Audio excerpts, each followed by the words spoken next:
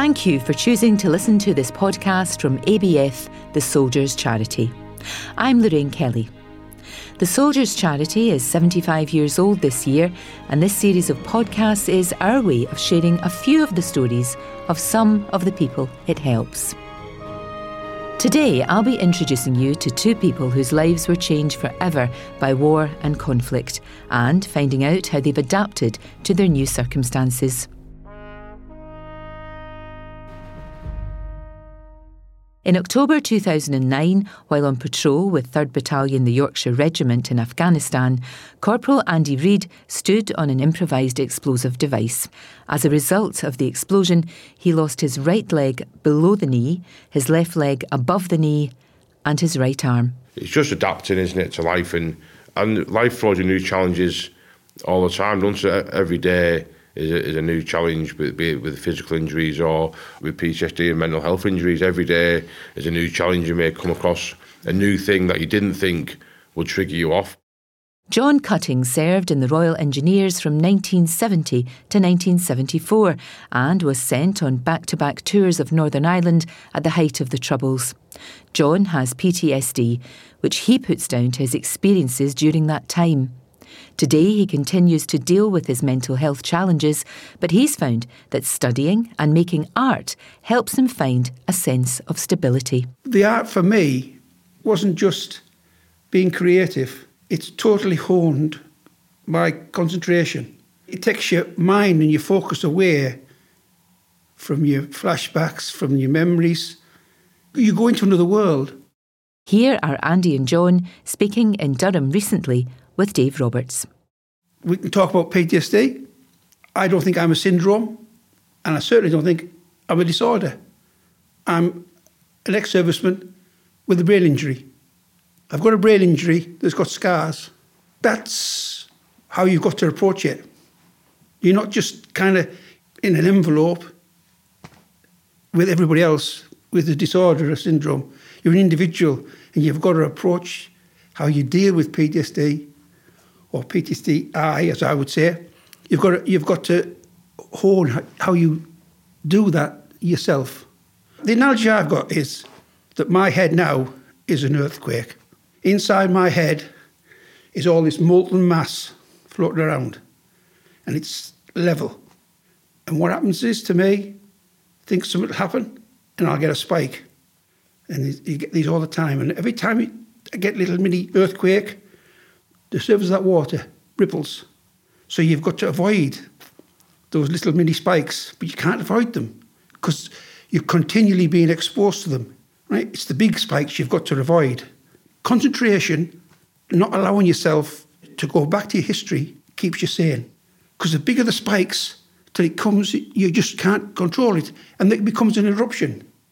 And what do? Do you kill yourself? I've thought about it a few times. Because I've let these eruptions in my head. One of the side effects of my mind is hypervigilance. I can't walk down the street. If a car's coming along to me, I have to stare into that car. I have to analyse what's in that car. Are there people in there? Is it a shoot? Are they going to shoot me? Is it drive-by shooting? I have to analyse the contents of that car. I've tried. I said, John, you've got to stop doing it. You're upsetting people. It's the same as somebody walking along towards me. If they're walking towards me, if they catch my eye in somewhere, I stare at them. And I don't just look at them, I stare right into their eyes. Upstairs windows, particularly on tourist streets, so you see somebody looking out the window. Your attention is drawn straight to that. Was a threat. That's where you used to get shot from. From windows, from cars, from corners. So you're constantly looking to see where them threats is come from. I've been to see counsellors, I've been to see 3 national health counsellors. The third one just said, well, nothing I can do for you. I send you to the crisis team. And there isn't nothing you can do. The only way you can deal with post-traumatic stress is to manage it. 2 or 3 times I've kind of got to the stage where I thought, well, just fill a bottle, glass full of tablets and go to sleep and not wake up. And it's easy to get to that stage.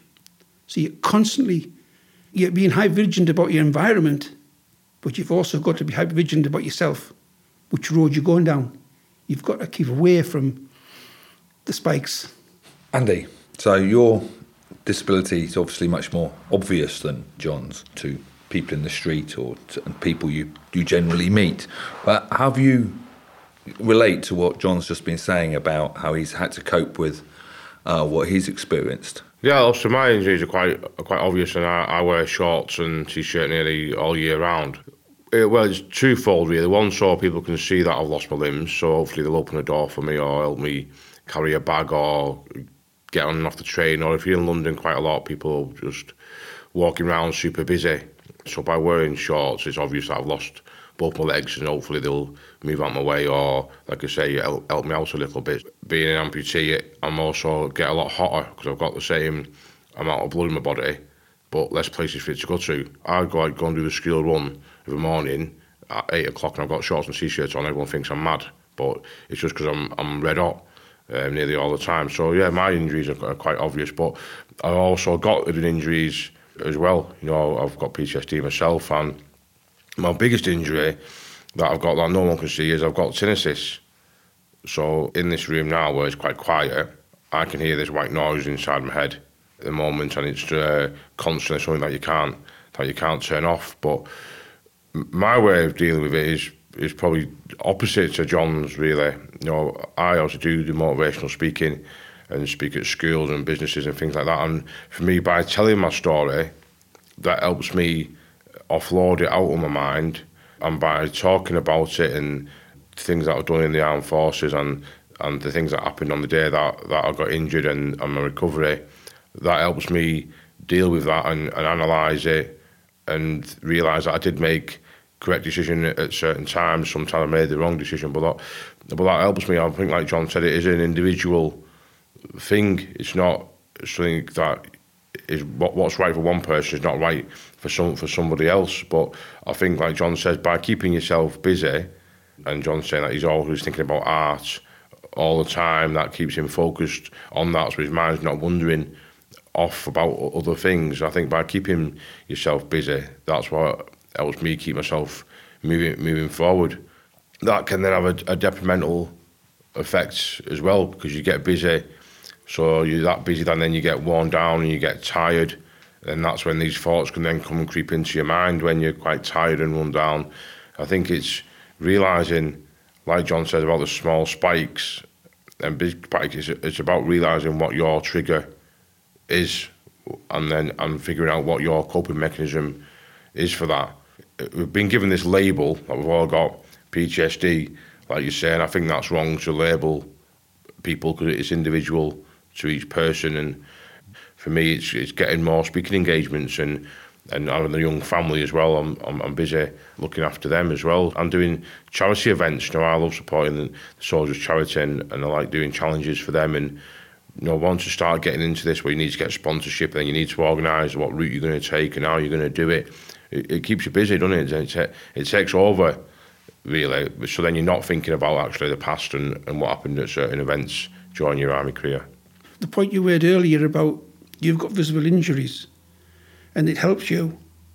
I haven't got visible injuries. I've got multiple injuries inside, in the brain, because you can't be a serving soldier and just have PTSD, or what I call it, injury. You can't just have it once. So the soldiers have it. You might be experienced to that same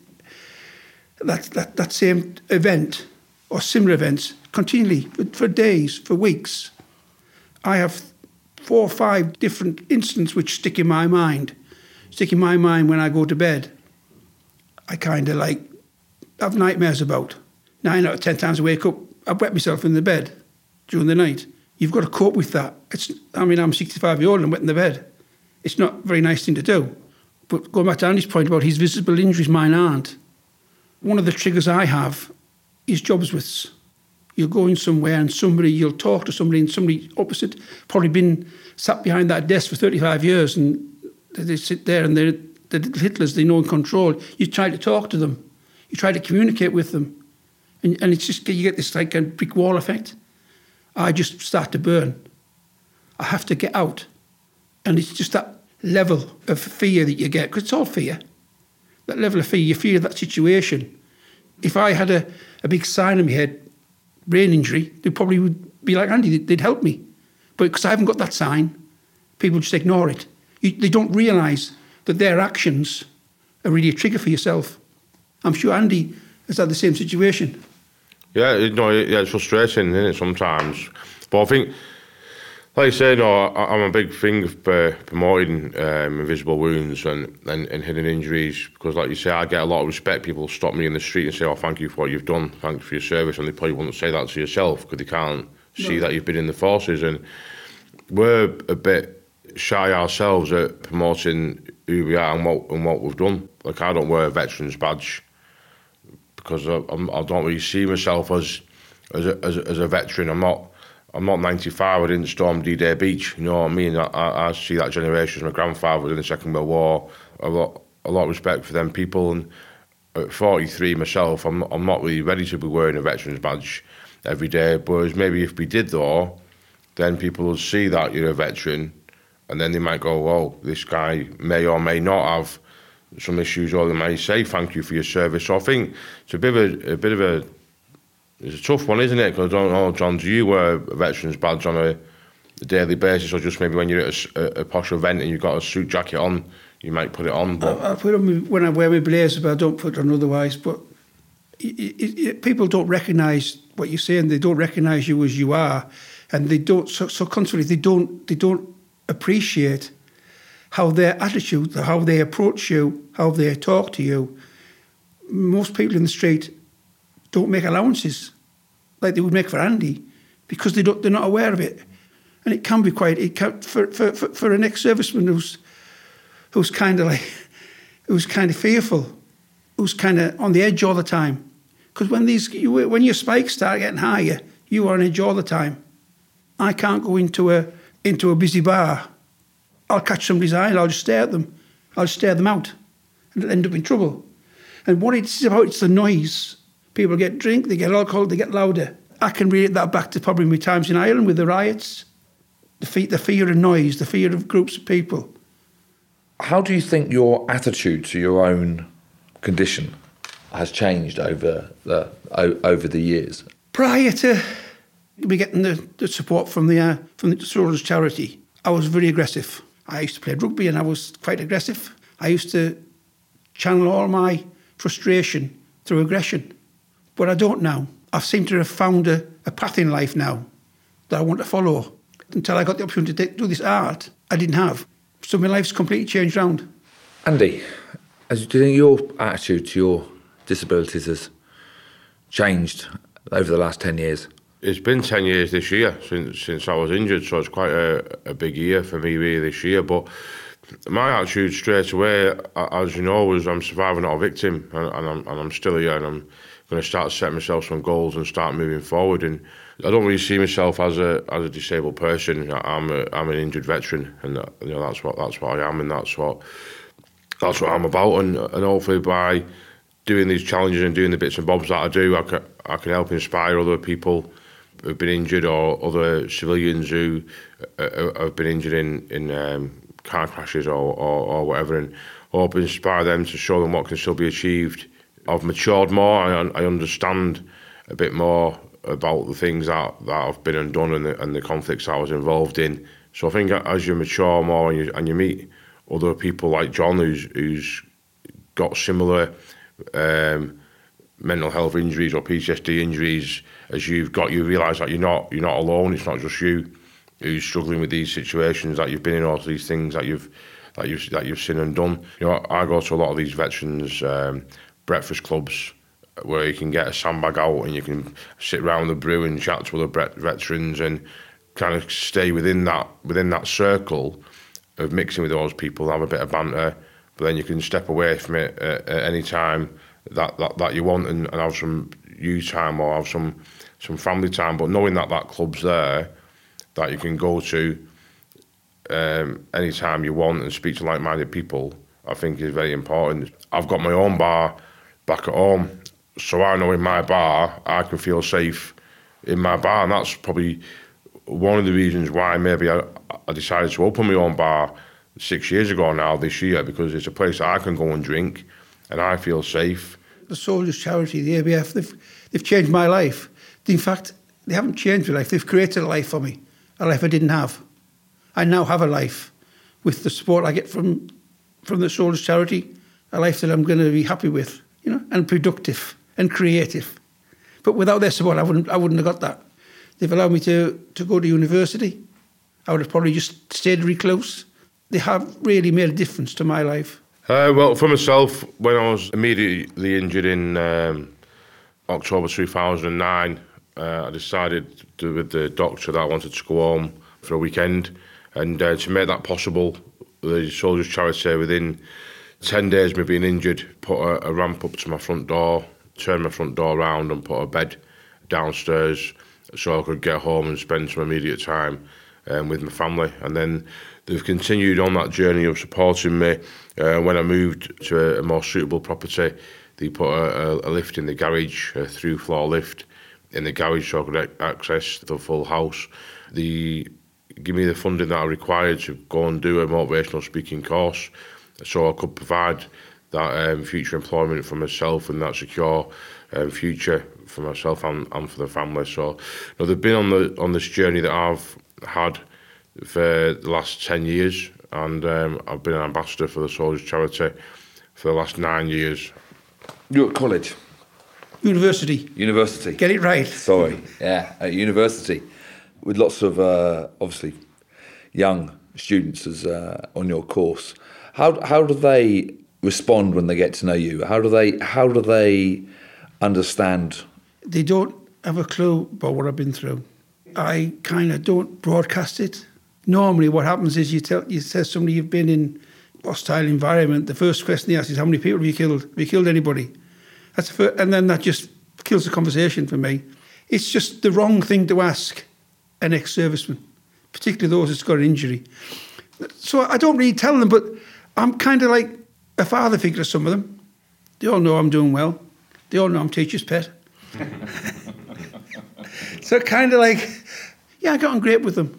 Like for me, by going and doing my presentation at a school, by telling that story to that generation of places we've done and decisions that we've made and friends that we've lost and been injured ourselves, it is educating the next generation that if they do see someone maybe wearing that veteran's badge, they may think twice before they say a certain thing or before they speak to you in a negative way. They might go, hey, I remember that time John was in my art class and he told me some of the things that he'd been through.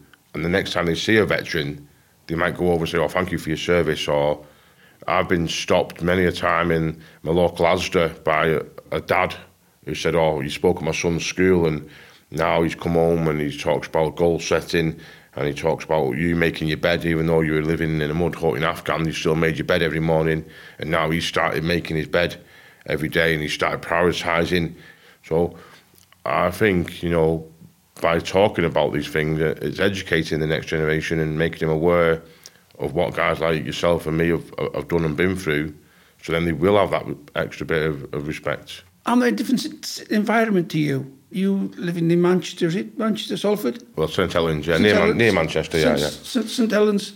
You're in a kind of like in the centre, if you want, within, say, 50 miles. You've got loads of places to go and visit and see. You've got loads of army veteran organisations probably in your area. You're involved in the speaking. Well, I'm not in that crowd.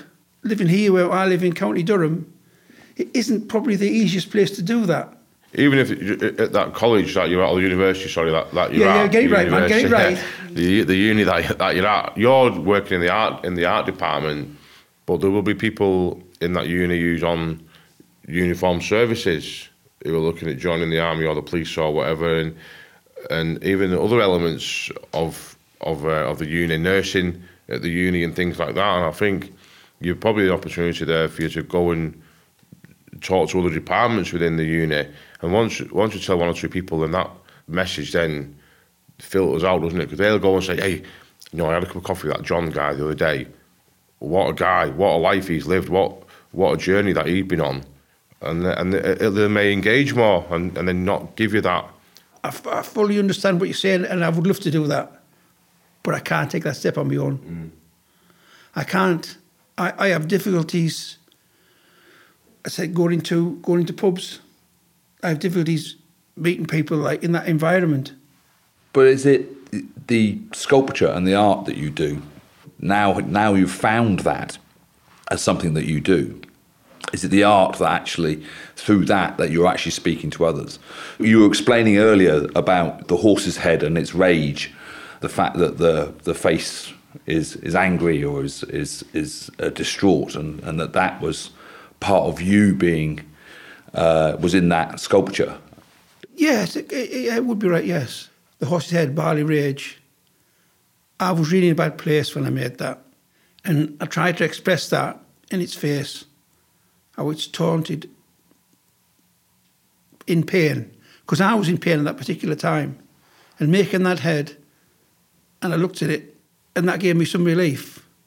Not just making the head, but writing about it, talking to myself about it. That allowed so much to come out. Some of my art, I kind of like, I did some pieces on the grotesque, and what I did, I made some heads. I put kitchen knives through the heads and covered them with red paint, and then put them in nice little boxes. Why I did that, I don't know.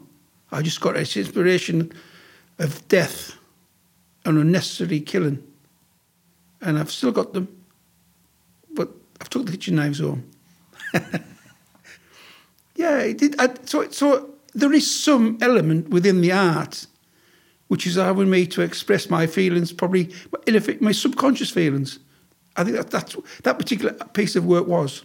What does the future hold for you, Andy? What does the future look like now? You're 10 years in from your injury. What does the next 10 look like for you? Yeah, well, this year would have been the 10-year anniversary of being injured, and it also coincides with it would have been my 22-year point in the army as well. So I would have naturally left the army this year and looked to get a new career in whatever that would be. So for me now, with these ambassador roles that I've got with these different organisations like Mawson's and Totally Wicked and the Step Forward Housing and the Solicitors Company, it's just been a continued journey, really, a natural progression of leaving the army, getting a job and moving on, and obviously having the young family as well. You know, having William, who's now 6, and Scarlett, who's like 1, having a 1-year-old at 42. That does keep you quite busy and working hard and providing the correct values and standards and being a role model for my kids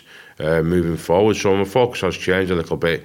My attention more is about working hard and providing secure future for the kids and just being around for them. And it's slightly different because obviously with the injuries that I've got, I can't play football with William. I can't run around a football pitch or play rugby with him. I'd love to be able to play rugby with him. We can throw and catch a ball, but you know, it's just adapting, isn't it, to life, and life throws you new challenges all the time. Don't it? Every day is a new challenge, be it with physical injuries or with PTSD and mental health injuries. Every day is a new challenge. You may come across a new thing that you didn't think would trigger you off, but it has, and then you've got to deal with that. So like, I live quite rural, got farmers' fields either side of me, and this time of year, probably the next couple of weeks, he'll put his gun thing for scare the pigeons, that just fires a shot to keep his pigeons away. He'll probably put that in his field again, and that just goes off randomly 3 or 4 times a day. And if I'm in the garden at that time, and all of a sudden it feels like someone's firing a shotgun, it puts you on the back foot. But I know that at this time of year, that's going to start happening. So you just got to be aware of that. I struggle with noises from behind. If I can see where the noise is coming from, no problem. It doesn't have to be a loud bang, it doesn't have to be a shotgun, anything. It's that surprise of unawareness that's just behind you.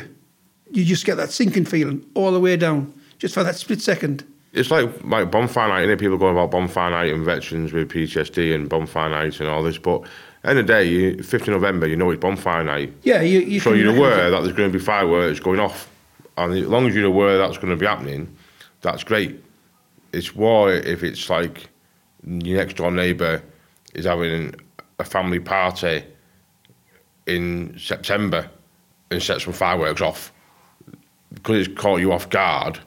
Exactly. Then you're not aware of it. But And I think it's just something that's you just have to move forward with as you move on with your journey of life, and hopefully you'll come to understand yourself better and understand your own mind better, so then you can deal with these things moving forward. I think the last thing that I would want it to do is that take control of me, that I get to the element, unfortunately, like John, where I don't want to go to the pub because these things may happen or may not happen. So then you stop doing that, and you become a recluse, and then you all you want to do is just think, well, if I stay in, I'm aware of what's going on. I kind of fell into that trap what you've just said. I kind of withdrew too much. I didn't become a recluse, but I surrounded myself entirely with a safe environment, and that meant not going out. Like, I should go out and mix with people. I've got to find environments where I can do that. But like I said earlier, where I live in the northeast, like-minded people, there's not many about. I think you should maybe set up your own, John. Set up your own little art club where maybe other veterans who are in a similar situation to yourself can come, and you can give them guidance and support on how it's helped you. And one of the things when I finished university, what I want to do, I want to work as an artist. I want to be an artist in my own right. I don't want to go and work for anybody. I just want to be an artist. I want to produce my work. But I do that in France. I'd like to just have a house, a studio space. Then I could do what you said. I could invite veterans to an art retreat in a warm environment. It's getting the support to get that established. I can do that quite easy. So in the more immediate future, you got some plans for an art exhibition, an exhibition for Armistice Day? No, I did. I did it. You did that. Sorry, I did that. Just tell us about that. Well, it was the anniversary last year. Yeah. I got some local veterans to show their art. Kindly, I got the use of a shop with those 4 units in Newton Aycliffe, right in the town centre. We had about 6 veterans, and it was very well received. So the immediate future for you is finish the degree? Finish the degree, and then try and find somebody who's got some money in the house to give me in France. I'd love to do that. If I could get somewhere that even if it was run down, I'd quite happily get veterans to come over and just spend a month pottering around, doing a bit of gardening, doing a bit of building, and then build this art retreat where veterans can come over in time and spend 2 weeks, 3 weeks, whatever they want to spend. You've been listening to Andy Reid and John Cutting speaking with Dave Roberts from the Soldiers Charity. Thank you so much to both Andy and John for their time and their thoughts. Please do check out the rest of the podcasts in this series, as every episode has people whose stories deserve to be heard. If you'd like to know more about ABF, the Soldiers Charity, in its 75th year, then just visit soldierscharity.org, where you'll find everything you need. I'm Lorraine Kelly. Thank you for listening, and thank you for your support.